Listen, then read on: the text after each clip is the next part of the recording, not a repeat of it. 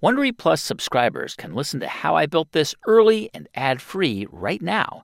Join Wondery Plus in the Wondery app or on Apple Podcasts. An epic matchup between your two favorite teams, and you're at the game getting the most from what it means to be here with American Express.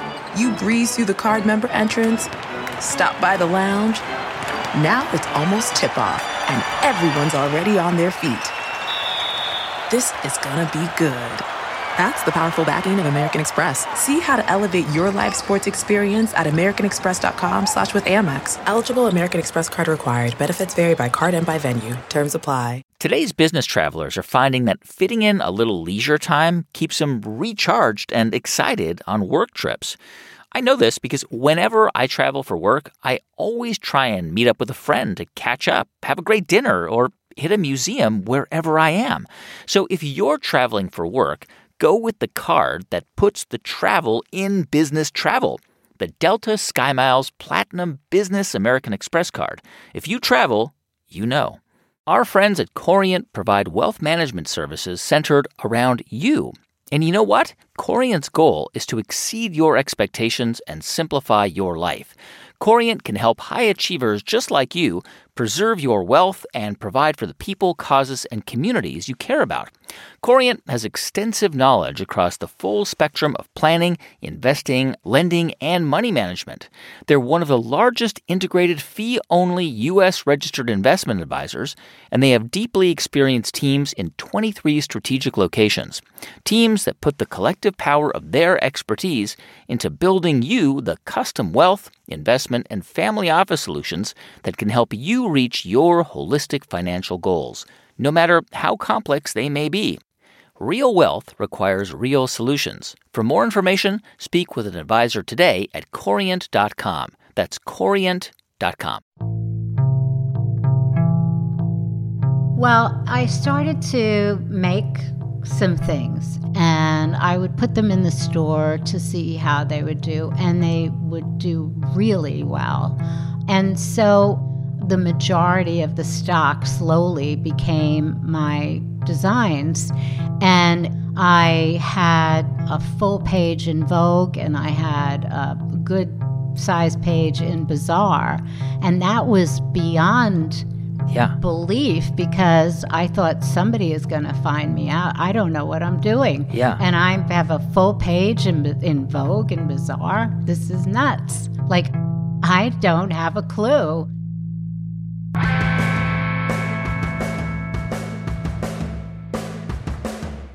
From NPR, it's How I Built This, a show about innovators, entrepreneurs, idealists, and the stories behind the movements they built. I'm Guy Raz, and on the show today, how Norma Kamali built a 50-year career around hot pants, sleeping bag coats, and a Farrah Fawcett swimsuit, and helped usher in the era of American fashion design.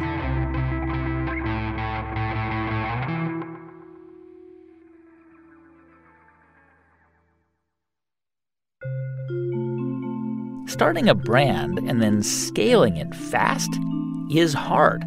The glasses company Warby Parker was founded in 2010, and within 5 years, it was valued at over $1 billion. The suitcase maker Away was launched in 2015, and by 2019, investors valued it at $1.4 billion. Both incredible achievements and both incredibly rare achievements. But what's just as hard, maybe even harder, is to build a brand that endures, that lasts a long time. Think Dell Computers and Southwest Airlines, or even Starbucks and Burton Snowboards, all stories we've told on the show. And this raises a question. What does it take to last? To build something that can withstand changes in culture or in technology or in lifestyle? Well, in many ways, our story today answers that question. Because fashion designer Norma Kamali figured it out. She's been able to build a brand that your mom might have worn and that you'd want to wear too. She's probably best known for creating the sleeping bag coat, but also helping to popularize hot pants, shoulder pads for women, the all-in-one dress, and for designing the iconic red bathing suit made famous by supermodel Farrah Fawcett, a piece that is actually in the permanent collection at the Smithsonian Museum in Washington, D.C. But this isn't just a story about someone with incredible staying power as a fashion designer. This is, you could argue, the story of modern American fashion design. Because back before, say, the 1960s, design, for the most part, happened in Europe. To wear something fancy usually meant wearing Hermes or Chanel or Christian Dior, not Donna Karan or Ralph Lauren or Calvin Klein. And Norma Kamali was in the vanguard of young designers who changed all of that. She grew up in the 1950s in Manhattan in an immigrant neighborhood called Yorkville. Her mother was Lebanese and her father was Basque. When Norma was little, her parents split up, and when she was 13, both her father and her stepfather died. So Norma was mainly raised by her mom, who, according to Norma, was an incredibly creative person. My mother always had an easel with oil paints where she was in the middle of an oil painting while she was cooking some incredible dish that she just created. She made costumes for the plays that we had in the neighborhood for all the kids, but beautiful research costumes. And so I thought that that's what everybody does. And so I was drawing very early. I was doing creative things for as long as I can remember. And it was great satisfaction for me. And did you have easels and canvases all over your house, and were you constantly painting? Actually, no, because the house was about 2 feet by 3 feet. So there was just enough space, let's say, really tiny space. So in this neighborhood, we had a community house that we would go to after school, and that's where I did a lot of painting. And then I enjoyed sitting by the river and sketching. It was such a happy place to just see a beautiful view and being able to sketch it. But when it came time to go to college, you didn't go to art school. Instead, you wound up getting a scholarship to FIT, which is the Fashion Institute of Technology, right? Yeah, I decided on FIT because my mother was very clear that she didn't think painting was actually going to help me pay the rent, because she wanted me to know that she was not going to help me pay the rent. So I went to FIT to see where that would take me. But you have to know that I hated fashion because it was Mad Men time, right? Girdles, garter belts, cone bras, the whole thing, and everything was matchy. This was like the early 60s. Yeah. And I did not like that at all. I found it very restricting. And I was obsessed with vintage films from the 30s and 40s. So I was already going into these sort of secondhand stores. They weren't called vintage stores at the time. Right. And I would find these clothes and wear them. And I was just off the grid, like nobody got me. And I didn't study fashion. I didn't study pattern making. I studied fashion illustration and this was, at the time, there were actual jobs that you could get in fashion illustration. Now, I mean, people probably don't even know what that means as far as an advertising style. So you studied fashion illustration, which is basically drawing outfits on models. And I was able to really study anatomy in a big way. I used to take a lot of courses on anatomy outside of FIT. And from that, I really understanding the body, the movement of the body, the muscle over the bone and the skin over. So it all comes together. Yeah. And were you an ambitious student? Did you think, I'm gonna do this, and then I'm gonna become a fashion designer? I'm gonna make a name for myself? No. First of all, let's put this in perspective of the early 60s. It wasn't until the 70s that being a designer in a design house was an American concept, right? So the jobs that you would get in the 60s would be manufacturers who knocked off European fashion. Yeah. Even the department stores at the time would copy the collections and put them under their store brand. So if you look at vintage clothes, you'll see in a lot of the labels the store that carried them, not necessarily the manufacturer or the designer, because that was the way it was done. So the store was really the brand. And I want to add to that, women in the workplace in the 60s, think Mad Men again. Yeah. Most of the women were secretaries, assistants, had those kinds of jobs. So I just thought, if I can get a fashion illustration job at a company or at a newspaper or a magazine, that would be fine. I would be happy with that. And so my first job interview was in the garment center at a manufacturer. Unfortunately, it was a difficult experience. It was an objectifying experience. When you went in for an interview? Yeah. So I was very happy with my portfolio. I felt very good about it. This is your portfolio of your illustrations? Yes.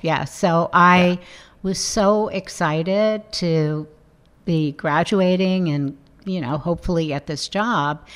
And I walk in, and he's got his feet up on his desk. He's eating a tuna sandwich, and he tells me to put my portfolio down. And I was wearing a little black dress below my knee, low pumps. My hair was back in a bun. I was very low key. Yeah. And he said to me, "Come here and turn around for me." And there was this white noise, and I thought, what does that mean? He's the power in the room, and I hear my mother's voice saying, "You better get this job, you better get a job." And so I turned around, and I just was so embarrassed and humiliated, and I ran out of the office. I grabbed my portfolio, and I remember my portfolio tearing up my stockings, and I'm clip-clopping on my pumps, and I'm feeling and crying and so devastated. So when I got home, my mother said, "Well, did you get the job?" And I said, "No, I didn't get it."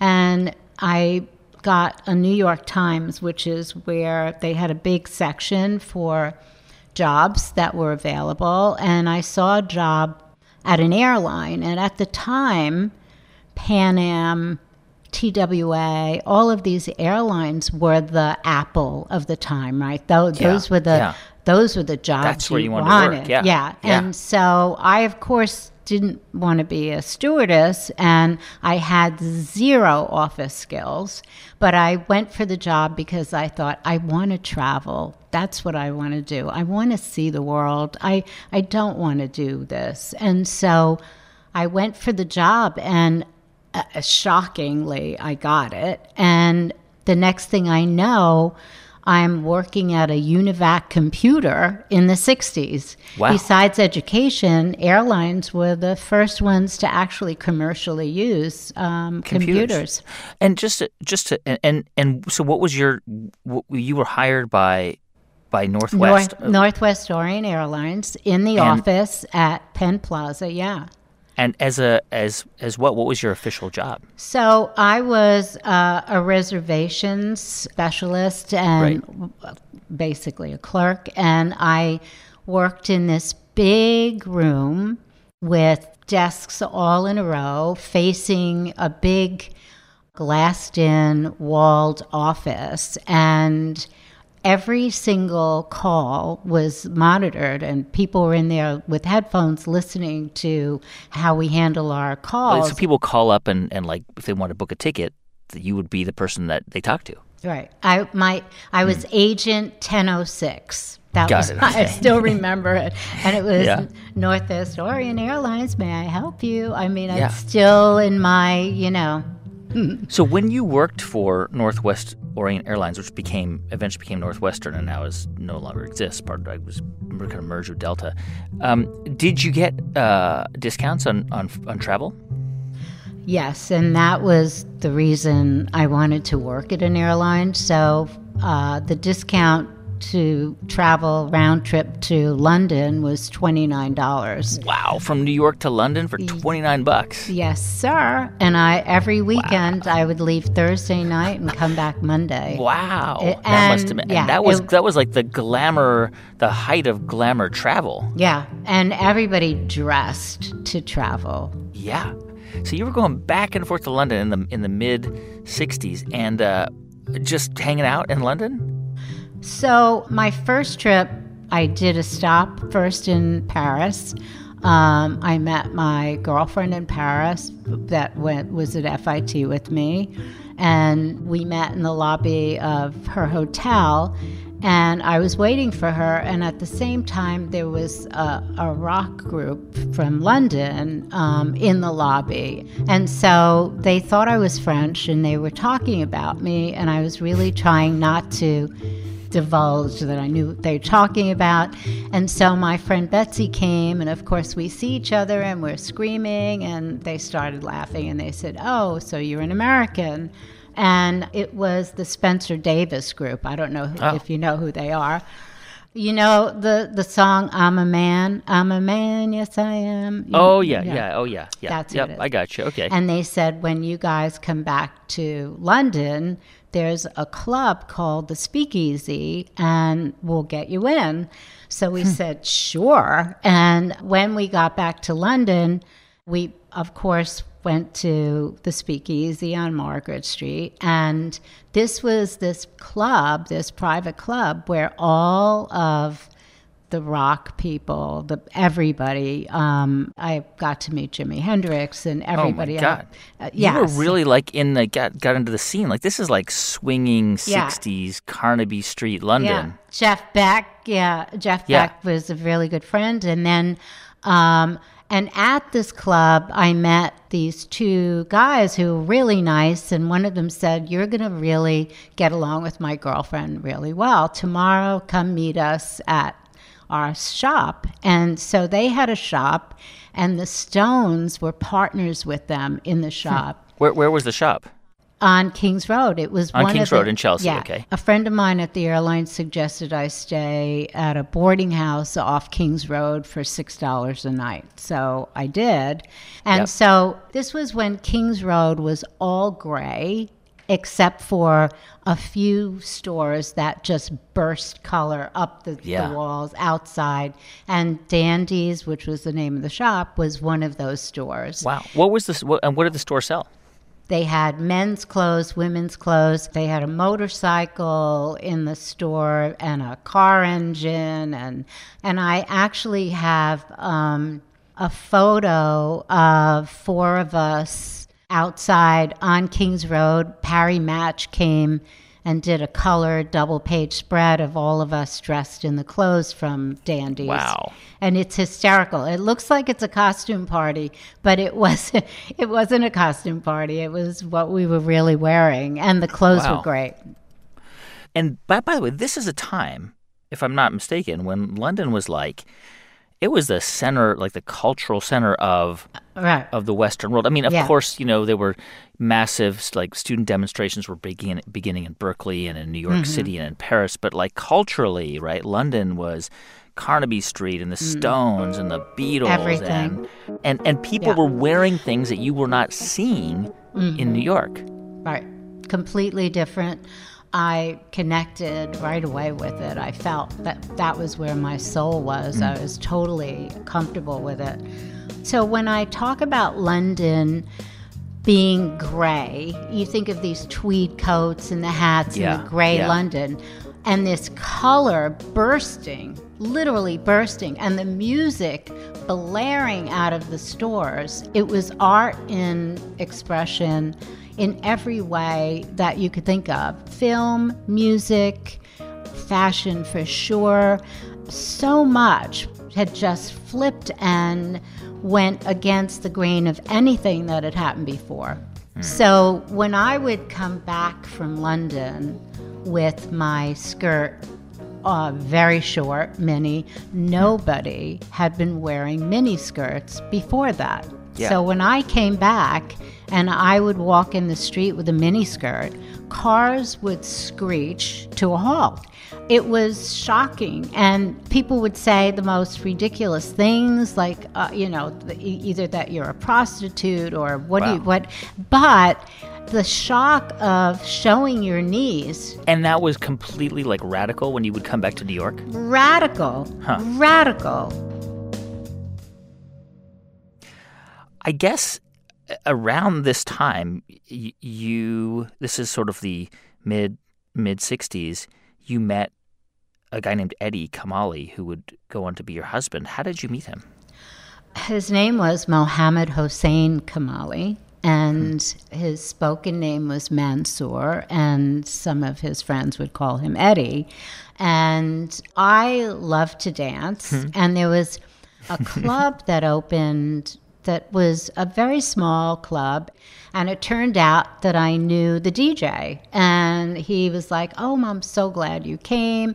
And he said, "They're going to have dance contests here, and I think you should enter the dance contest." And I was like, I don't know. And he said, "Yeah, and I know a guy that's a really good dancer that you should dance with, and they have prize money that you could win." So he introduced me to Eddie Kamali. And, of course, we won the dance contest. So that in itself is enough reason to get married at 19. God. Oh, God, Norma. My mom also got married at 19, which was not unusual at the time. And so 19 years old, and because I'm thinking, Norma, what are you thinking? But that was, right? So you were 19. You're married. So you and Eddie were married when you were going back and forth to London. Yeah. And was he coming with you, or were you going by yourself? No, he was a student here. He was studying economics. He was one of a flood of Iranian students that came during the Shah's time. Yeah. So I would go to London, and it was pretty early on that I started to bring back clothes for friends of mine who were saying, "You've got to get me this. And so I would bring back these little dresses from, Biba and Bus Stop and all of those shops in the garment bag. And I got those with the sort of expandable sides. And it would be like I was carrying a body through my carry-on. You were just packing your suitcase and bringing stuff back, so you didn't have to pay shipping costs. I mean, I just didn't know better that you should. I mean, I was just, this sounds good, and I just did it. And I did that for 4 years. Meantime, you're still working for the airline, right? Yes, I'm working for the airlines and bringing clothes back, yeah. This is around like 1968, I guess, and that year you would go on to open a store selling clothes. But how did you connect the dots? I mean, you're obviously bringing clothes back for friends, but at what point did you say, you know what, I should actually open a shop and sell this stuff? Well, it was obvious to me that more and more people were asking me to bring clothes back, and I thought, I don't know, maybe this is a good idea, and having a shop would sort of solidify what I'm doing. It would, make it have a purpose, not to just be sort of like a cattle car coming back and forth with clothes. And the good news was, because Eddie was a student, he would have time off that he could work in the store and sell, and he was great at selling, very charming. And while I was at the airlines, he was selling the clothes in the store. I mean, this is 1968, so it's not New York today, because New York real estate today it's almost impossible for the average person to just rent a place in New York. But how realistic? I mean, you were a reservations clerk. How were you able to rent a space in New York City? Was it cheap? Right. Or was it just cheap? Well, it was $285 a month. Nice. It was a basement. It was Yeah. literally 9 by 16. Where was it? On East 53rd Street, This is 53rd between what streets? 2nd and 3rd. Between 2nd and 3rd. Okay, so this is Midtown. Yeah. But by the way, did anybody in your office know that you had a shop selling fashion?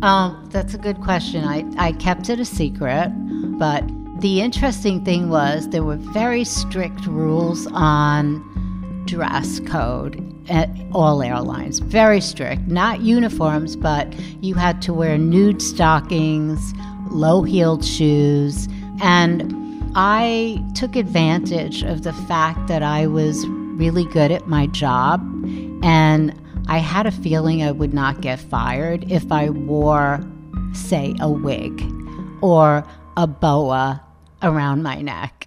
Wait. Or, you just said it was like a conservative environment. Yes. So how were you able to wear a boa or a wig?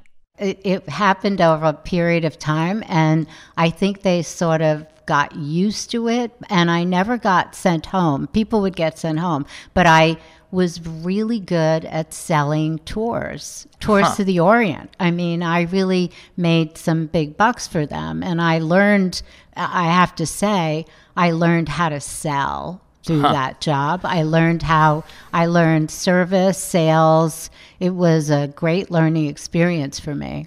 All right. So this store, I'm assuming, when you opened it up, there was nothing like it because you're selling clothing from the UK. From London, yeah. And so people looked at shopping as sort of a sport or a sort of a thing that you did. So couples would get dressed to go shopping, and word would get out. It would almost be like going to art galleries, right, where people want to go see what's going on. And couples of all ages, all types of people would come and shop. And a lot of the fashion magazines, a lot of the stores, big department stores would come to see what we were doing. But we sold things to people of all ages. I mean, I still have people who are in their 80s now who are telling me they wore my clothes, and I think it's so funny. Here's somebody who's 86 who is telling me she wore my clothes, and I think, that's pretty fab. That's really good. By the way, what was the store called? Kamali, okay. And Eddie, because he came to study economics, but did he prove to be actually a pretty good salesperson? First of all, he was incredibly handsome and incredibly charming. And he left Iran when he was 11 and was in boarding schools in London, outside of London, until he came here to go to college. So he had that British accent, that charming, so he charmed everybody that who came in the store. And then he would say, I would say to him, Eddie, I think this is way too much money to charge for this. And he would say, I'm going to sell it. You'll see. I'll sell it. And I was like, no. And he would. So then I just thought, well, I don't know what I'm talking about, so I'm just going to be quiet. So he was mainly handling the business side, and you were kind of handling the creative side? Is that fair to say? Yeah. But you asked me before, did anybody know at Northwest if I had this company? And nobody did until Time Magazine decided to do a story on snakeskin and how snakeskin was becoming the accessory or whatever. And I had snakeskin wallpaper in the store, and I was making, at that point, I started to make some things, and I was making snakeskin vests and shirts and stuff like that. And so they came to 53rd Street and they photographed Eddie and me in some snakeskin in front of our store, and it got into Time magazine. And one day this buzzer starts going off from behind the glass wall at the front, and Norma Kamali, come to the front. And so, wow, this is in like that big cavernous room at Northwest Orient. Okay. So I go walking up, and they take me into a room, and they open the Time magazine and they slap it down and said, "What is this?" And I said, "Oh, wow." I didn't even see it myself. Like, wow. I was so excited that and scared at the same time. I didn't know how to react. And they said they frowned on that. And I said, I understand. And they frowned on the fact that you had a business or what? Okay. Yeah. But I realized then also that this was time that it was getting very hard to do both, and it just had to make a decision. So they didn't push me out, but in a few months after that, I decided it was time to go. Focus on but now you lose your cheap flight to London to be able to bring the stuff back. Right. But it sounds like at this point you're already designing and selling some of your own pieces. Yeah. I started to make some things. And my mother helped me because, as I told you before, she was great. She made costumes and beautiful clothes. And I really didn't know how to sew. I didn't know how to make a pattern. I didn't have any of those skills. But my mother and I, through my growing up, would work together. I'd say, "Mom, can you make these pants? I want them to do this, this, and this." And she would make them until she stopped making things that she didn't think were good for me to wear. So she didn't want to make them. But we did do a lot together before this. So I asked her to help me put together some of my new ideas, and that's how I started it. So we started to do some things together, and I would put them in the store to see how they would do, and they would do really well. And what were you designing? I don't know if there's a term for what the clothing was at that time, to be honest. They were very creative, mainly one-of-a-kind pieces, handcrafted. I did a lot of snakeskin clothing. I did a lot of suede and doeskin hand whip-stitch skirts with different shapes and flares. I did the very first suede skin skirt that I made. I hand whip stitched. You just take a hole puncher and you punch everywhere, and then you stitch it together with strips of suede. And I remember making that skirt. I put my heart and soul into it, and I was so proud of it. And of course, Eddie sold it for some whatever ridiculous amount of money, I thought. And so I had started to accumulate. The majority of the stock slowly became my designs. And in a very short time after the clothing was primarily mine, I had a full page in Vogue, and I had a good size page in Bazaar.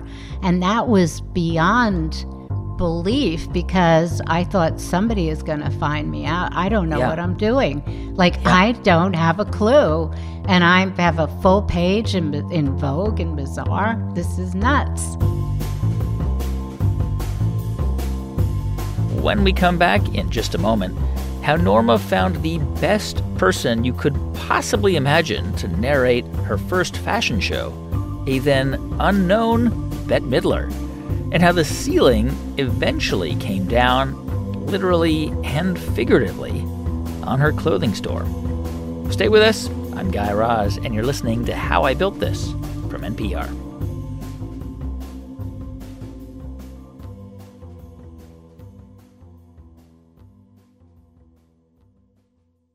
As a business-to-business marketer, your needs are unique. B2B buying cycles are long, and your customers face incredibly complex decisions. Isn't it time you had a marketing platform built specifically for you? LinkedIn Ads empowers marketers with solutions for you and your customers. LinkedIn Ads allow you to build the right relationships, drive results, and reach your customers in a respectful environment. You'll be able to drive results with targeting and measurement tools built specifically for B2B. In technology, LinkedIn generated 2 to 5 times higher return on ad spend than other social media platforms. I've talked to hundreds of founders and business leaders every day on this show, and I've learned that LinkedIn has been vital to the growth of their companies. It helps them build relationships with customers and get direct access to thousands of decision makers. Make B2B marketing everything it can be and get a $100 credit on your next campaign. Go to linkedin.com/builtthis to claim your credit. That's linkedin.com/builtthis. Terms and conditions apply. On the rare day when I'm not doing an interview, I definitely spend my time taking a long walk. It's nice to have a little downtime, but not all of our listeners are so lucky. If you're a business owner or a hiring manager, you likely work around the clock.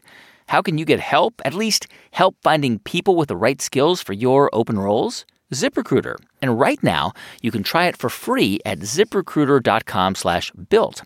ZipRecruiter's technology finds and sends highly qualified candidates for your position right to your inbox. And if you see a candidate you really like, it's easy to send them a personal invitation. So take a break from hiring and let ZipRecruiter help. 4 out of 5 employers who post on ZipRecruiter get a quality candidate within the first day. See for yourself. Go to this exclusive web address to try ZipRecruiter for free. ZipRecruiter.com/built. Again, that's ZipRecruiter.com/BUILT. ZipRecruiter, the smartest way to hire. This episode is sponsored by Miro. If you haven't heard of it, Miro is an incredible online workspace. Our team relies on Miro for a lot of our own brainstorms and processes, and I think it's super useful to try out if you want to build something great with your team. One of my favorite features is the Miroverse. It's this collection of over 2,000 pre-made templates made by ordinary Miro users for all sorts of use cases, like collecting feedback, running meetings, icebreakers. It saves you the hassle of building from scratch. We actually partnered with the folks over at Miro to create a How to Build a Podcast Miroverse template to help you kickstart your journey on making your own podcast. Check it out and let me know what you think. You can find our template at miro.com/HIBT. That's MIRO.com/HIBT. That's MIRO.com/HIBT to check out our Miroverse template for yourself.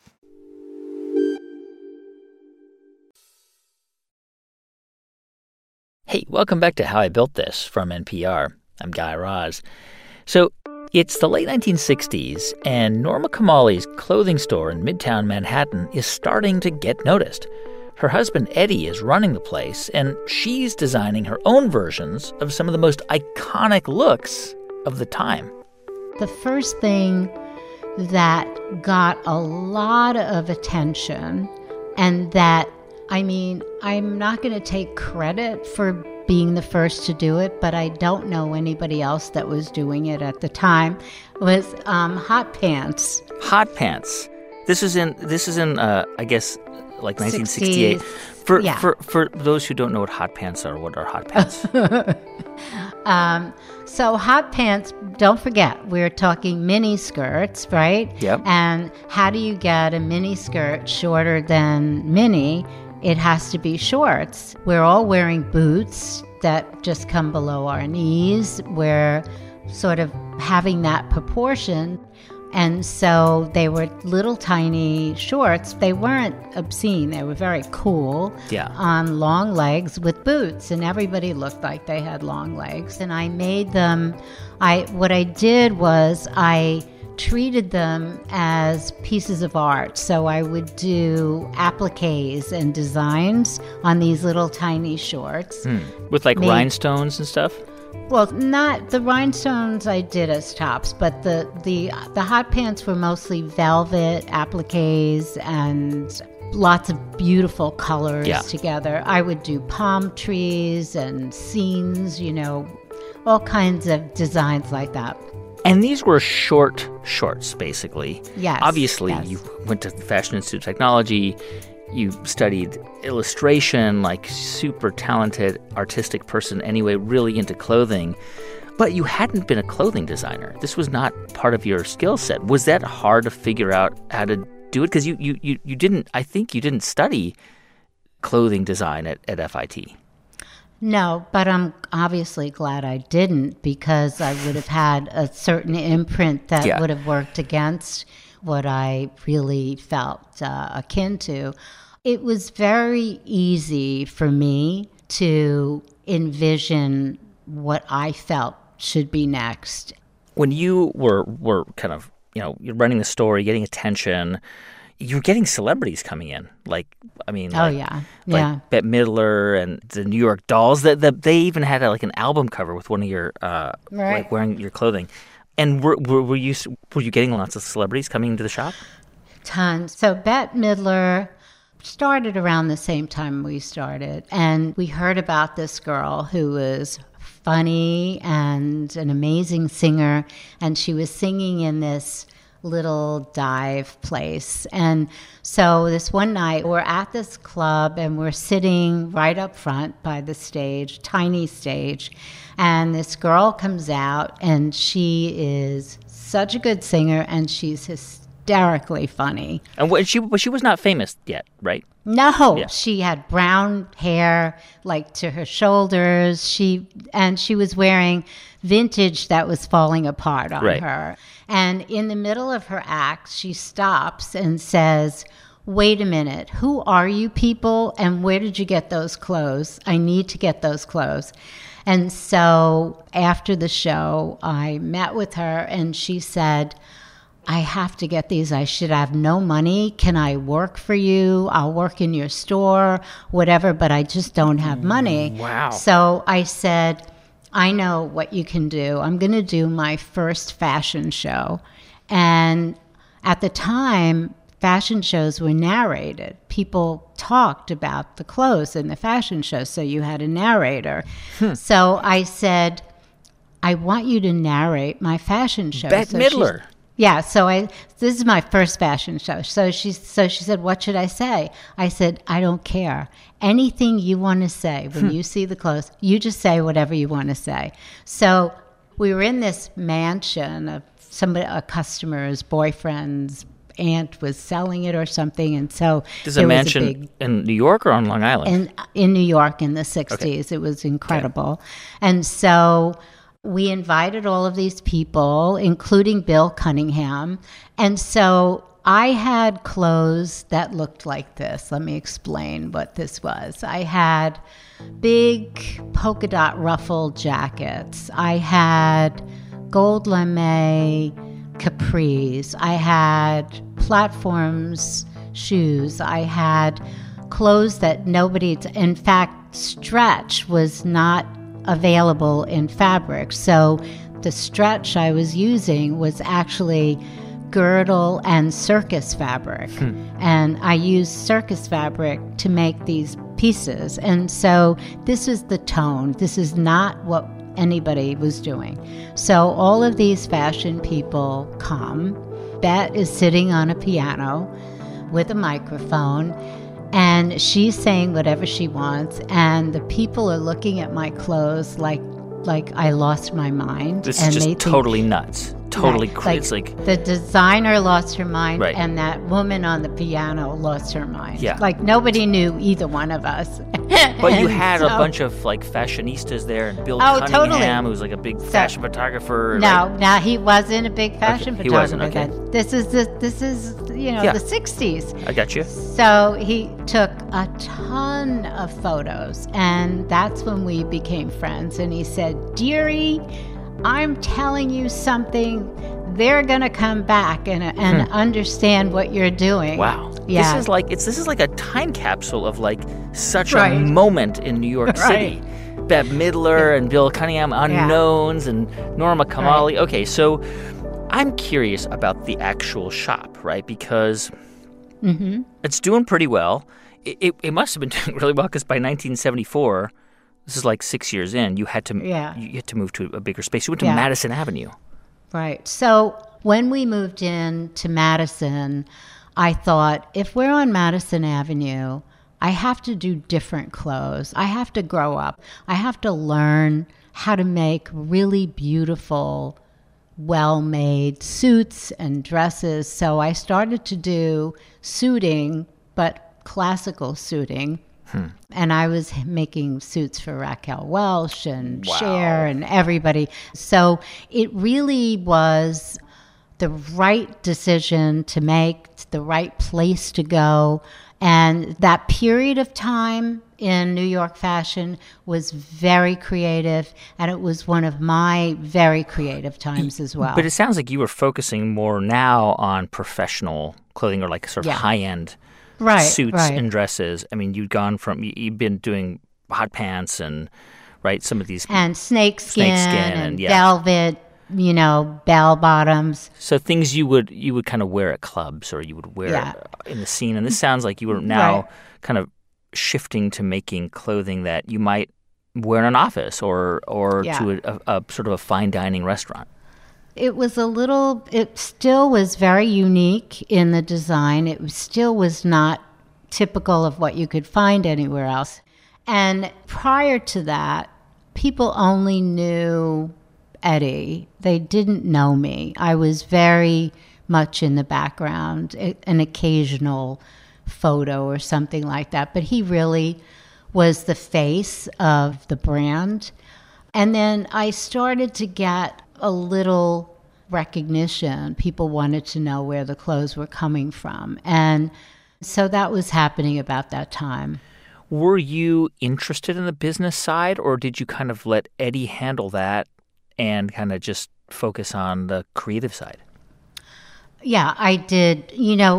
This is a time when women would not consider business as something they typically would do. It was okay to be creative in that space, but the business part of it, I never considered something that I would want to have the responsibility of. And I assumed, like everyone else, that men were better at business than women.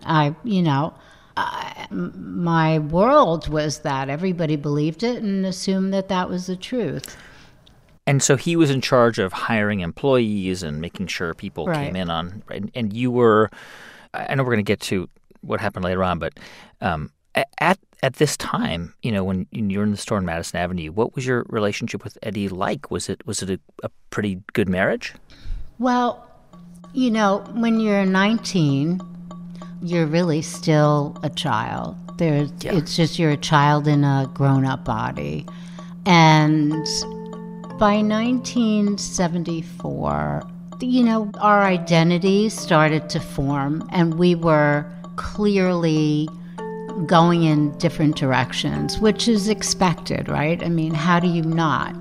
I was so happy to have found something I loved to do. And I worked so hard because I loved every minute of it. It wasn't work.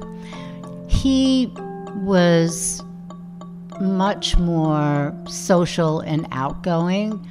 So there was sort of a difference in the way we looked at life and the way we looked at everything.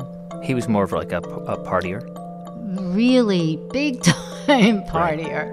Right. And he was very into drugs and very into the nightlife, and money is being spent on drugs and being spent on things that are not business related, and it became more and more difficult for me to get fabric and to just sort of do the basic things that you need. Wow. I mean, meantime, your profile, I have to assume, is rising. I mean, you had this kind of big breakthrough in 1975 with the sleeping bag coat that anybody. I mean, people who don't know it, just type it in. You'll see, and you'll say, "Oh, of course, I know that. That's a sleeping bag coat." It was like a big puffer jacket that looked like a sleeping bag, and you wore it as a coat, and became like this iconic thing. How did you come up with that idea?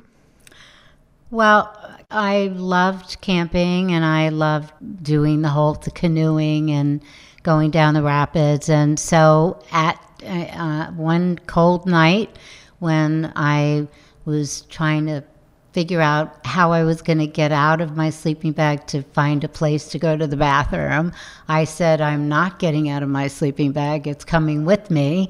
So I wrapped it around myself. And as I was wrapped in it, I thought, I think I'm going to go back and make a coat out of this. And so the first sleeping bag coat was my actual sleeping bag. And I used every bit of it. I was very conscious of saving fabric and, very, very careful about those things. And that pattern is still the pattern I use today for the classic sleeping bag coat. And I've made the coat every year since. Wow. And that coat, right, that was... I think it was like the first time, because that material, right, sleeping bag material, which is like puffer jackets. Mm-hmm. Like I read that people really did not wear puffer jackets unless they went skiing. Now it's like, a North Face or a Patagonia puffer jacket's like, a fashion statement. But in that at that time, like people only wore them to go skiing or so it was sort of like unusual, right, for that material to be used in just a coat.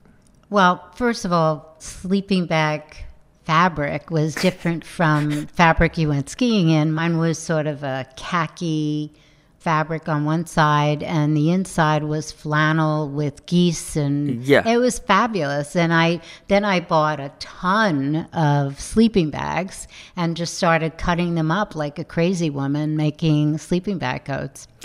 Was it a hit right away, the sleeping bag coat?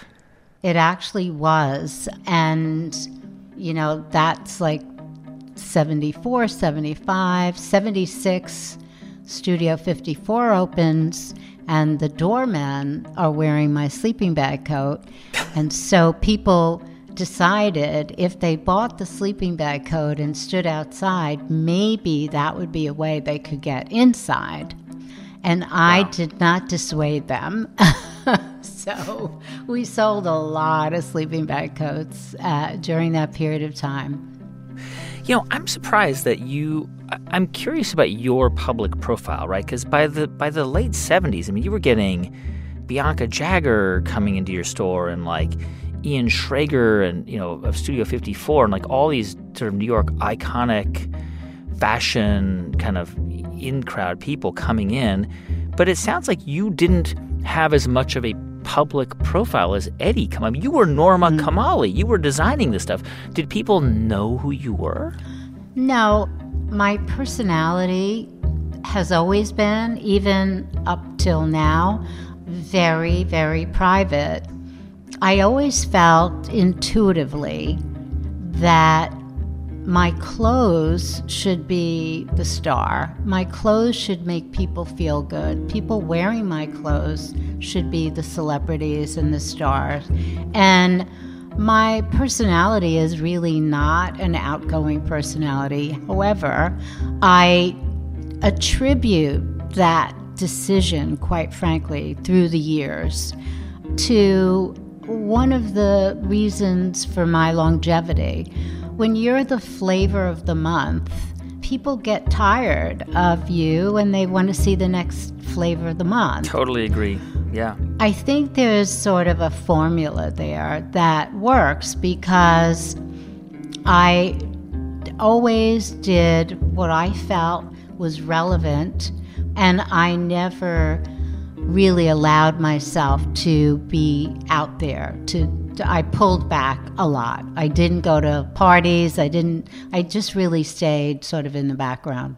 I mean, this was really at a time where your profile? I mean, if we were in the Instagram, Twitter age, I mean, you'd be all over the place, right? Like there's an iconic photograph that everyone listening will know this photo. Anyone over, let's say 40 will know this photo. It's of Farrah Fawcett in a red swimsuit. It's just an iconic photo. That's your swimsuit. You designed that swimsuit, which I believe today is at this Smithsonian's permanent collection. Right, it is. And you all of a sudden, I think kind of overnight, become known as a swimsuit designer. So I asked Farrah. Farrah was a regular in the store and a just spectacular human being. And so she was in at once, and I saw her in the store, and I said, I have to ask you, why did you choose that swimsuit? Because I hated it. I hated that swimsuit so much. I did 6 of them, and I would do 6 to test to see how people reacted, to see whether or not I would continue doing it. And I would do these tests, and I remember thinking, I don't know, I just am not sure about this suit. And don't you know, she purchased it, and I didn't know that she did.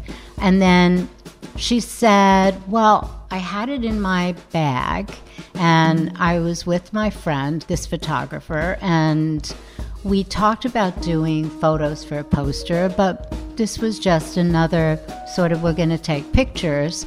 And she said, so I had it with me, so I put it on, and that's why. And I said, oh my God, I couldn't believe out of all the suits she had for me that she chose that. But clearly, the suit is just the subtext to her beautiful smile, her just the aura she puts out. And I think the reason men love it is because she's not threatening at all. She's just very sweet.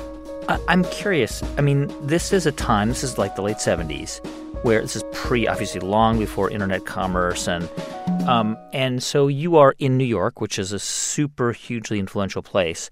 But people couldn't get your stuff outside of New York, right?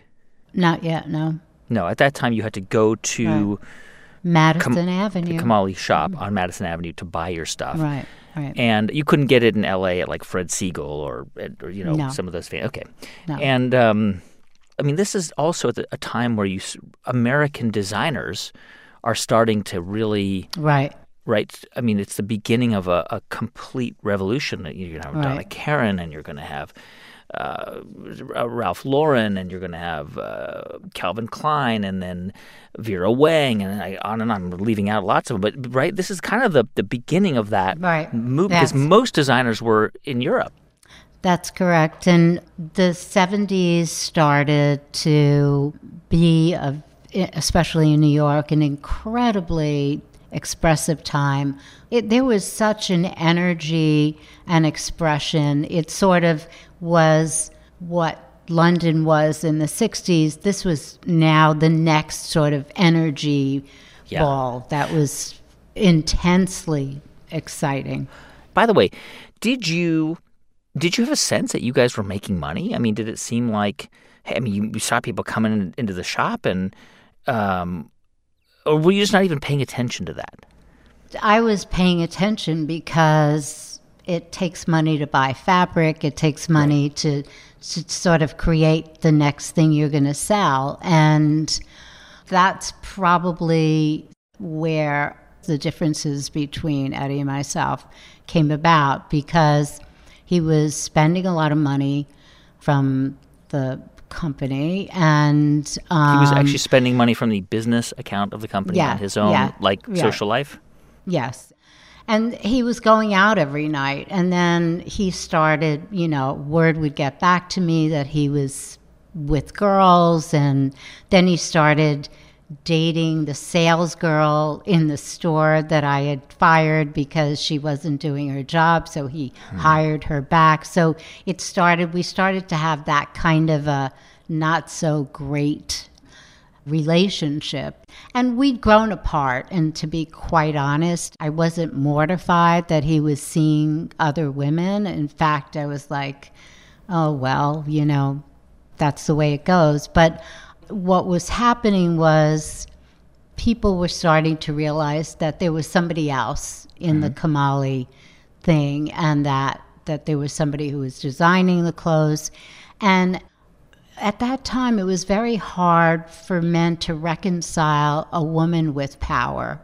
And I hardly spoke. I was very quiet. But my power wasn't coming from me. It was coming from people's idea of me. And that was bothering him too. And I think part of the reason he was dating the sales girl was because he had some sort of issue with what was happening with me. And so how did you guys resolve it?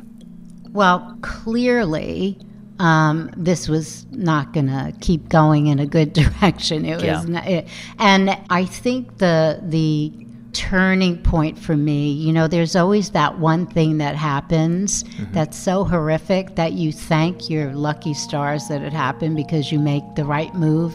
And so I remember being in the sample room one day, and this same sales girl that he hired back came in to tell me that she decided she was going to be the new designer and that she wanted me to make some of her designs, and she described them to me. So I was just looking at her thinking, this girl has definitely lost her mind, but I just let her keep talking. And then she leaves, and I went to my cutting table. I didn't even say anything. I went to my cutting table, and the ceiling over my cutting table just fell. And I said to myself, time to leave. And so I just left. I just left. You mean you just walked away from the business? Yes. I had $98 to my name. At that point, Eddie and I had already separated our living situation. I got an apartment. I had a mattress. I didn't have furniture. I had my clothes, and that was it. And it was definitely one of those moments in your life that you think, oh my God, what am I going to do?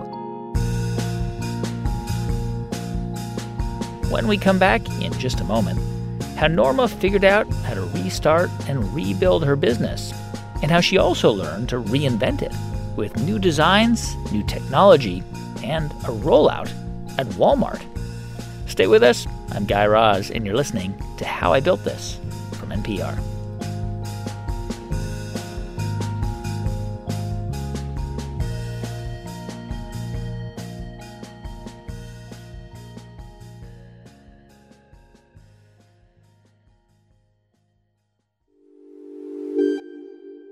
Hey, small business leaders. At How I Built This, we hear all about how founders have built their companies from the ground up. Today's sponsor, JustWorks, is all about supporting that small business growth.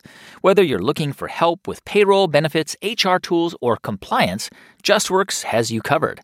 Do you ever get tired of doing it all, or feel like you're too busy cutting checks, filing forms, and browsing benefits to even think about the rest of your to-do list? Running a business takes a ton of work, but you don't have to do it alone. Let me tell you how JustWorks can help your business. JustWorks can help handle some of the administrative work you don't love. With their easy-to-use platform, you can manage onboarding, payroll, and PTO all in one place. JustWorks' cloud-based platform enables managers and employees alike to quickly and securely access benefits, payroll, and other HR functionality from anywhere, anytime. So if it ever feels like your business is running you, visit justworks.com/podcast to see how JustWorks can help you run your business. That's justworks.com/podcast. We've all been there. One confusing email turns into 12 confused replies, and then a meeting to get aligned, and who has time for that? Grammarly is a trusted AI writing partner that saves your company from miscommunication and all of the wasted time and money that goes with it. I personally love using Grammarly to help me strike the right tone when I'm sending important emails to my teams and business partners. I was amazed at how seamlessly it works with all the different communication tools I use every day. Grammarly works everywhere you work, integrating seamlessly across 500,000 apps and websites. No cutting, no pasting, no context switching. Personalized, on-brand writing help is built into your docs, messages, emails, everything. So join the 70,000 teams who trust Grammarly to work faster and hit their goals while keeping their data secure. Learn more at Grammarly.com. Hey, welcome back to How I Built This from NPR. So, it's the mid-1970s, and Norma Kamali has gotten a divorce from her husband, Eddie, and walked away from the clothing design store that they started together. And this is not one of those stories where they agreed to split up the business in equal parts. I had the $98 that I had on me. That was it.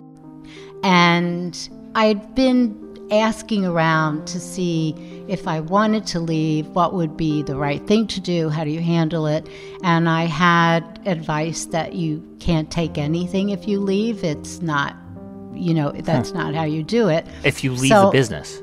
Yeah, so if I wanted to leave and he didn't want me to leave, I mean, he literally contacted me to say, you owe me a swimwear collection before you go. And I was like, okay. Wow. And knowing full well that I wouldn't have money and that I would have to come back. So I think he really expected that I would. Wow. So this was a business that you started. That store, Kamali, presumably had to shut down. Well, he kept it going for a while. Obviously, it didn't stay for that long. I think maybe a year or two. And I was so frightened, and I never talked to anybody about anything private or personal. And so I felt really kind of alone. And a big lesson I learned was that being private and quiet is not going to get you anywhere. And I had planned to meet this writer from the LA Times, which was one of a rare situation that I would ever meet an editor. And she really persisted and wanted to meet me. And my eyes were swollen shut from crying, and I was so embarrassed, but I thought, I know where I'm supposed to meet her, but I don't have her number. So I went to meet her, and she said, what happened to you? And for the first time in my life, I shared anything private. You told her that your marriage was dissolved and that your business is... And that I left the business. Yeah. And she said, well, then what do you need? And I was like, oh my God, I need everything. And she said, well, I'm going to get you some sewing machines. And so I realized that if you talk to people and tell them what you need, something can happen. But if you keep it to yourself, nothing is going to happen. She connected you to people who had sewing machines? This reporter for the... Yeah, her husband knew somebody in the industry. And then I decided to reach out to people and ask for help and ask if I could borrow money. And that was my first, okay, I better figure out how to do this. So, what you did have, though, was your reputation and obviously your track record of designing already kind of iconic designs, but no money. This is a time where I imagine, especially for a woman entrepreneur to go and raise money. Was that even a possibility? Could you have gone out and pitched people and gotten investors on board? No. But don't forget, women didn't have businesses. That I didn't know a woman who had her own business, never mind in the fashion industry. I knew women who were partners who had shops and things like that. But to have your own company and run it and design for it, that was sort of I couldn't think about it. I just had to do it. And so friends invested their money in me, and, family, friends, anybody, anything that I could muster, I did. And I was so committed to paying everybody as soon as I could, because what they did for me is they gave me a freedom that I so desperately wanted. All right, so it's 1978, and you're completely starting again. And you call your new business OMO, On My Own. I love that. And did you kind of recreate this idea? Was it a brick and mortar store with a space to design clothes in the back as well? Yeah, I had to come up with something. So I came up with OMO Norma Kamali. And I did find a space on 56th Street, and there was a space that I used as a sample room. And so that was really the turning point in my career. All right, so you've got OMO. You're starting from scratch, and Right. kind of. And this is a time I think you started to experiment with like material that was used in like sweatpants, like sweat clothing. Yes, so for my entire career, I would put in styles in the store, and then the people from Bloomingdale's would come in, and I would see full-page ads with my styles, but not with my name on it, but with Bloomingdale's. And You basically they were knocking your style off. right, and I was trying to pay the rent. Let's plain and simple. I was You thinking would of- design stuff, sell it in your boutique, and then you would see it at Bloomingdale's. a right, knockoff. or other places. Yeah. And so finally, I was doing a swimwear collection, and as I was doing the collection, I thought, I think I'm going to get sweatshirt fabric because I love to swim, and when I would swim, my brother had these sweatshirts from the Army-Navy store, and I would put them on when I got out of the water. And I bought gray sweatshirt fabric, and I designed some cover-up pieces for swimwear. And then I thought, this is really beautiful. I did a dress, and then I did a jumpsuit, and then I did a coat, and then I did a suit, and I had 36 pieces, all in gray sweatshirt. And I'm looking at it, and I'm thinking, you know what? Somebody's going to make a lot of money on this, and this time it better be me, because I can't have any more sleepless nights. We got to pay the rent. Yeah. And so I didn't know what to do, so I contacted Women's Wear Daily, who were very supportive of me, especially going out on my own. And they came to see it, and I said, how do I protect this? And they said, do not show it to anybody. We are going to introduce you to someone who will be a great partner for you to do a license with. So they introduced me to Sydney Kimmel, who had Jones Apparel at the time, which was a hugely successful line for women going into the workplace. And we signed a deal. In 2 weeks, we were in business. Then the brand, the name became known globally. It really just took off in a huge way. I'm looking at a photo of a Norma Kamali sweat jumpsuit from 1982, and I see my mom in that. It's not my mom, but I see my mom in that picture. Right. That did really well. I mean, I think by 1981, you were doing $11 million in sales. Yeah, easily, yeah. yes. And it became global. I had licenses in Japan, in Europe, in the U.S. I had 30 licenses for everything, covering accessories, the whole deal. And that's when I really learned how to negotiate, how to manage a bigger kind of company. But there comes a point when you get too much attention that you get scared, and you think, this is going to be the end of me because it's going to be too much. And so after 6 years of doing the collection with Jones Apparel, I didn't renew the contract. Now, let me tell you, there was a lot of money on the table. I'm there. sure.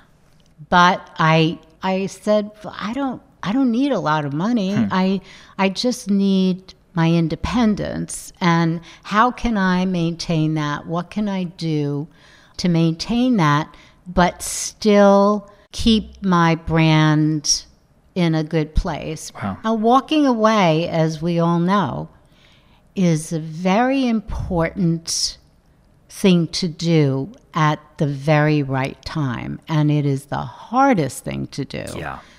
But those were the times that really saved me from really bad situations. But you thought that, I mean, I guess I'm not entirely clear about why you would. I mean, if it was successful and it was doing well and there was money to be made, what was it? Yeah. As it got bigger and bigger, the quality control diminished. And that's not good for me, right? That's not good for my reputation. And then the distribution wasn't controlled. Yeah. I remember Saks was complaining because I did these big yellow slickers, right? They were really big with flannel buffalo check inside. And these are raincoats. Rain slickers, big fun ones. And they did a big ad promotion, everything, and they still hadn't gotten their shipment. And I was on my way home, and I passed a store on 14th Street, like a schlocky junk store, with a rolling rack outside of the yellow slickers, of my yellow slickers. Wow. And I said, what is happening with the distribution? Why are there no controls? And I remember I was told, you're only a pimple on an elephant's ass, and that's how big their company was.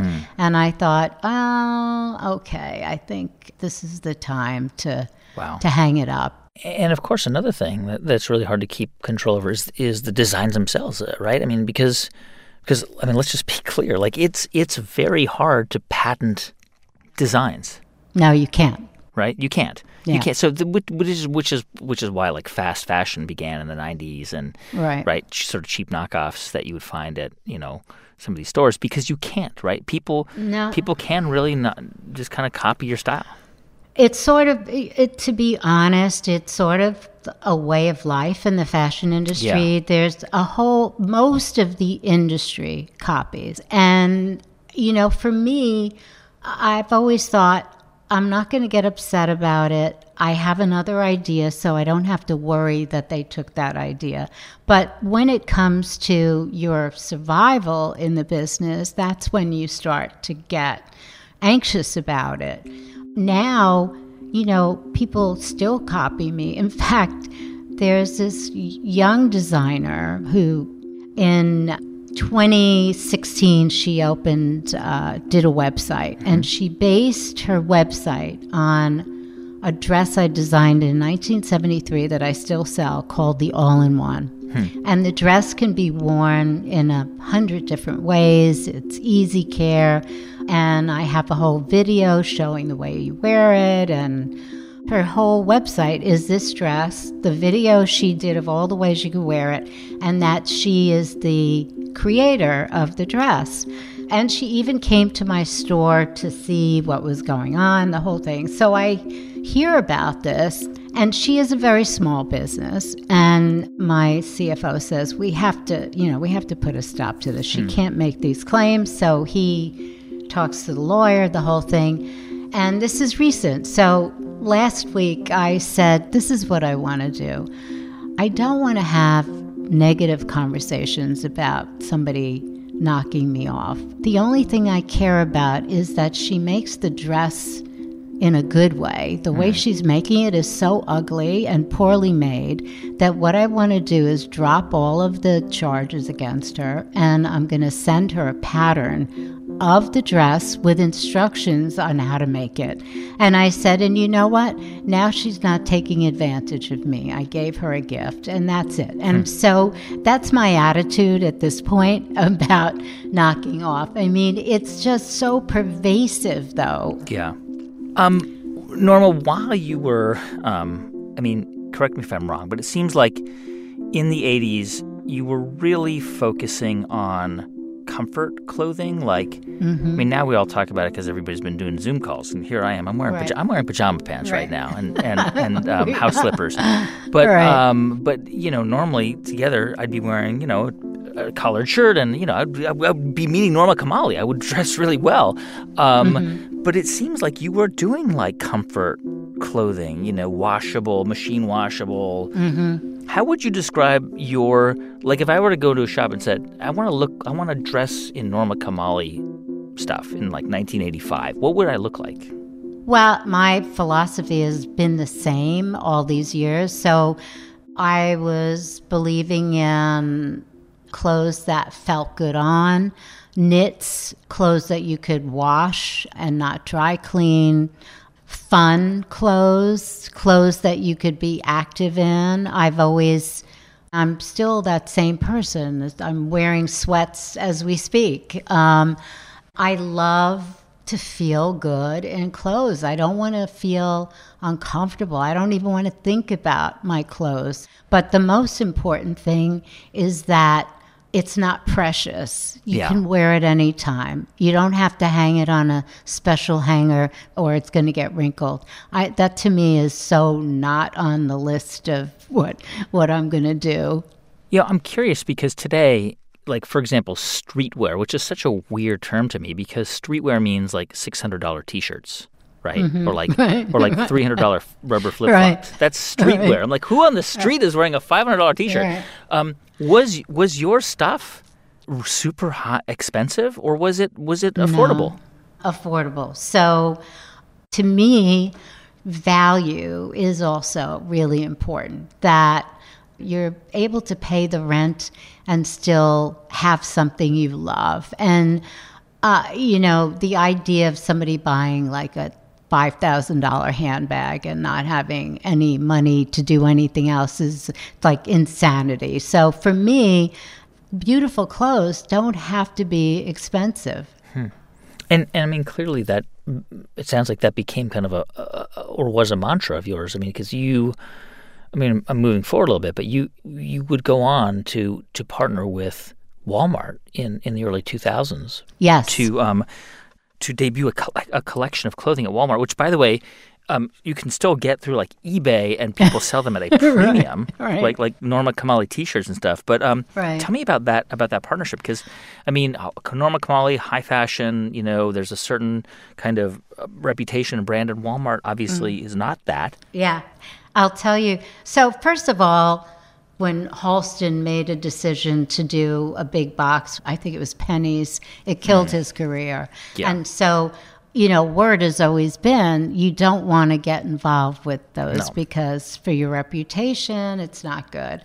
But I love to meet people and listen to ideas and what they are offering. So if people approach me about something, I probably 9 times out of 10 will have the conversation. I always learn something from it. And it sounds like that's what happened in this case, right? I mean, I think at some point, like someone you knew from the industry who'd gotten a job at Walmart, like called you up and made some sort of offer? Yes. And he said, I'm going to ask you something, and I don't want you to say no right away. He said, I'm working at Walmart, and I want you to come and meet me here. And I said, I really don't think so.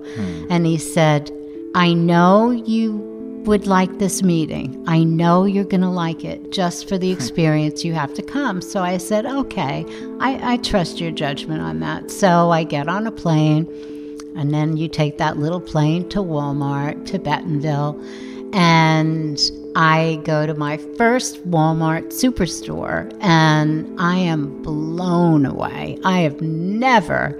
I'm a New York City girl. Yeah, I don't even Walmart superstore in New York. Yeah. No, and I don't drive a car, so I'm not. I'm like a New York girl. So I'm looking at this thing, and I'm like, holy mackerel. So then I meet some really smart people. We have these great conversations, and they want to have a fashion line for Walmart. And I said, I don't think so. I don't think that's a good idea. I'm just saying. And a little over a year later, I got a call from them. It appears that they did do a fashion line for Walmart, and it didn't work. And somebody that was at that meeting said, we have to talk to Norma, but this time we'll come to see you. So they said, what is in your mind? What are you thinking about? And I told them that I thought that they should have the core of a wardrobe, like a trench coat, a white shirt, a black trouser, a jacket, all the basics. And so I remember when I was doing a t-shirt designs for them, and I see 650 units, and I said, I don't know, that doesn't seem like it's going to be enough. And they said, well, that's 650,000 units. And I was like, oh, okay. All right, I get it.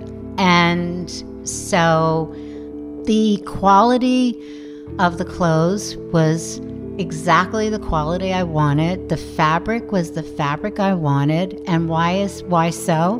Because when you order 650,000 units, you can get the quality you want and the fabric you want. That's a tremendous amount of power. My experience at Walmart was extraordinary. I read that when the collection was debuted at Walmart and you were at a Walmart, like people were running up to you with like cash register receipts for you to autograph them. Right. It seems to me that part of what you have tried to do and have done throughout your career has been to constantly, like you're constantly coming up with different ideas. Like you got into e-commerce super early, like in like 1996. Yeah. And you were on eBay like really early. And in the 90s you introduced like a line of like home goods products. Like were all those things, was it just you following your curiosity, or were these like really kind of strategic business decisions that you were making? I actually had a website in like between 95 and 98 where I started to really kind of want to be, because I was so comfortable with computers and because of the airlines, and I understood what you could do with this kind of technology. I just wanted to jump right in, right away. And of course, it was way early. But I do well when I'm doing a lot of different things, because I find each of them inspires the other and keeps things very exciting. Remember, I haven't changed my job in 53 years. I've had the same job. Yeah. And so when I'm interested and I see something is an opportunity that can use creativity and technology, I am super excited about it. I love VR. I love some of the amazing directions we can go in. This is a very exciting time, inventive time. This is going to be bigger than the 60s were in the revolution part of it. There's so much there's so much in your life and career that we just can't talk about, because you've had this incredible career. And I know you've got a book kind of talking a little bit about your life and also about your experience. And I gather the message of your book is like, hey, actually, your life gets better as you get older. Yeah. The book is called I Am Invincible. And what I do is I share my life experiences through the decades. And so the goal of the book is to help women get through each of these decades with some tools and information. And Aging with Power is sort of the headline of the book, in that you can get better with age. And that at 75, I love the fact that I'm so much smarter now than I ever was, and that I do things now to serve my purpose in this lifetime, which is a very freeing experience. And you recently got engaged at 75. I did. Yeah. Congratulations. Thank you very much. So we all have a different schedule. We all have a different timeline. And one should never judge theirs by others. I am very fortunate that I did end up finding someone who is my soulmate. I'm happy that it was at this point in my life because honestly, I wasn't ready earlier. And I think the universe just is checking things out for us and helping make the right decisions, like meeting your soulmate at 65. It's funny because I talked to my mom about this, who's almost your age, and she always says to me, "This is the best time of my life. Like I love being in my 70s. This is it's." Do you feel that way? Yeah, she's absolutely right. You know, anti-wrinkle, anti-aging, all of that just drives me and your mother crazy. Okay, I will speak for her. Yeah. That's right. So I feel that I'm in the place where I can communicate and help educate what aging is about, and whether it's a 20-year-old that feels like she's getting old or a 30-year-old, 40-year-old, 50-year-old, the idea of getting old should be part of the passage in a woman's life, not something to fear, but something to cherish because of the knowledge and the experience you gain in each of these decades. Yeah.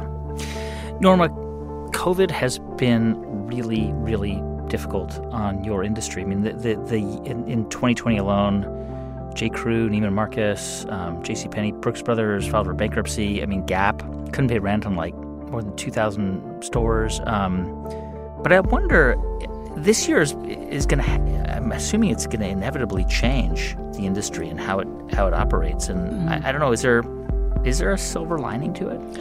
Oh, totally. I mean, the industry has been fragile for a long time, and many changes needed to be made, and this only forced them to happen sooner rather than later. And talk about stressful. If you did not have a significant part of your business on e-commerce, you were going to get beaten up pretty badly. Fortunately, since Walmart, I did so well on e-commerce there, I thought, okay, my next collection, I'm focusing on e-commerce from now on. And so I have been, and my company, the big percentage is e-commerce. And we've really redefined ourselves as a company. Yeah. When you think about the history of American fashion, you know, I think a lot of people would say you're a big part of it. You're right there in it. It's like the history of restaurants. And, you know, Alice Waters, who's on the show, like she's just an incredibly important part of why so many people eat local and organic food. Do you feel like that? Does that do you feel like a pioneer in that in American fashion? You know, it's really interesting. I look at Norma Kamali almost as this other person, right? I think that Norma Kamali contributes to the fashion industry. I like to think people are comfortable in a casual lifestyle in their clothing because of maybe something I did with sweats. I'm like that little speck that gets things activated, and then it becomes something bigger and much bigger than I am. I certainly don't want to have, like, my name on it to feel better. I just sort of feel, that's pretty cool. I like that. I like that that's happening. I like that people are wearing sweats now at home. And everybody's saying they're going to never wear sweats again. Sorry, I don't believe you. I know you're going to wear sweats again. I mean, when you think about it, you had no intention of becoming a fashion designer. You went to the Fashion Institute of Technology because your mom was like, you better get a job. And Right. then, and that really was your objective. Like the idea that you would become this known fashion designer was not part of your plan, but you did. And, a successful, well-known designer. How much of your story and your success do you think happened because you worked really hard and were really strategic, and how much do you think has to do with just getting lucky? First of all, yes, you have to work really hard. And the way you work really hard is that you're doing what you love. You love it so much that you don't feel like you're working hard. And that you have good relationships, because the last thing you want to do is burn bridges. And relationships, at 75 and 53 years in the business, the one thing I can tell you is do not burn a bridge, because that bridge is going to come around again. Yeah. You're going to see all those people again. You cannot believe how everything comes around. But I also think, I hope I don't sound too crazy or woo-woo, but I do think the universe has a big plan for us. And you can call it luck, but I think it's even more than that. I think we do things because that's what we should be doing. That's iconic fashion designer Norma Kamali. And by the way, remember when she was talking about that one-off design she did back in the late 1960s? That suede skirt that she whip-stitched using a hole puncher? Well, a few years back, decades after she created that skirt, Norma was out walking around town. And I see a girl walking towards me in the most amazing skirt. And I kept looking at it thinking, oh my God, it moves so beautifully. I really love that skirt. And as she was coming towards me, that was my skirt. And she must have been 19. So clearly that skirt was purchased by someone, either handed down to her mother to her, or sold, then given to a vintage store that then sold it to someone. Wow. That skirt probably has had several lives. And here I was seeing it, and I wanted to stop her, but I thought, no, that's not what you're supposed to do. You're just supposed to look at it. And I had chills. I was so moved by it. I'll never forget that moment. Hey, thanks so much for listening to the show this week. If you are not a subscriber, please do subscribe wherever you get your podcasts. If you want to write us, our email address is hibt@npr.org. If you want to follow us on Twitter, we're @HowIBuiltThis, or my personal one is @GuyRaz, and my Instagram is @guy.raz. Our show was produced this week by J.C. Howard, with music composed by Ramtin Arablouei. Thanks also to Liz Metzger, Farah Safari, Dareth Gales, Julia Carney, Neva Grant, and Jeff Rogers. Our intern is Janet Ujung Lee. I'm Guy Raz, and you've been listening to How I Built This.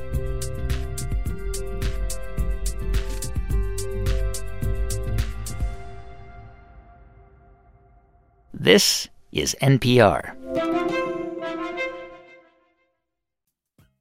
Hey grown-ups, the Cat in the Hat Cast is a new podcast from Wondery, perfect for the whole family. Join the Cat in the Hat and your favorite Dr. Seuss characters as they get whisked away on a new adventure every week. Fish dreams of creating his very own polite and quiet podcast. That is, until he gets a surprise visit to his Fishbowl podcast studio from the Cat in the Hat himself, and it becomes very clear that the cat has other plans for the podcast. And those plans are the opposite of quiet. Sing along to new favorite songs, try your luck at Titanic tongue twisters, have some fun with wondrous wordplay, and most importantly, bring your family along for all of the adventures in the Cat in the Hat Cast. Follow the Cat in the Hat Cast on the Wondery app or wherever you get your podcasts. You can listen to the Cat in the Hat Cast early and ad-free on Wondery Plus. Join Wondery Plus in the Wondery app or on Wondery Kids Plus on Apple Podcasts today. The early 2000s was a breeding ground for bad reality competition series. From shows like Kid Nation, CBS's weird Lord of the Flies style social experiment that took 40 kids to live by themselves in a ghost town, to The Swan, a horrifying concept where women spent months undergoing a physical transformation and then were made to compete in a beauty pageant. Hi, I'm Misha Brown, and I'm the host of Wondery's podcast, The Big Flop. Each episode, comedians join me to chronicle one of the biggest pop culture fails of all time and try to answer the age-old question, who thought this was a good idea? Recently, on The Big Flop, we looked at the reality TV show The Swan. The problem, this dream opportunity quickly became a viewing nightmare. They were isolated for weeks, berated, operated on, and then were ranked by a panel of judges. Follow The Big Flop on the Wondery app or wherever you get your podcasts.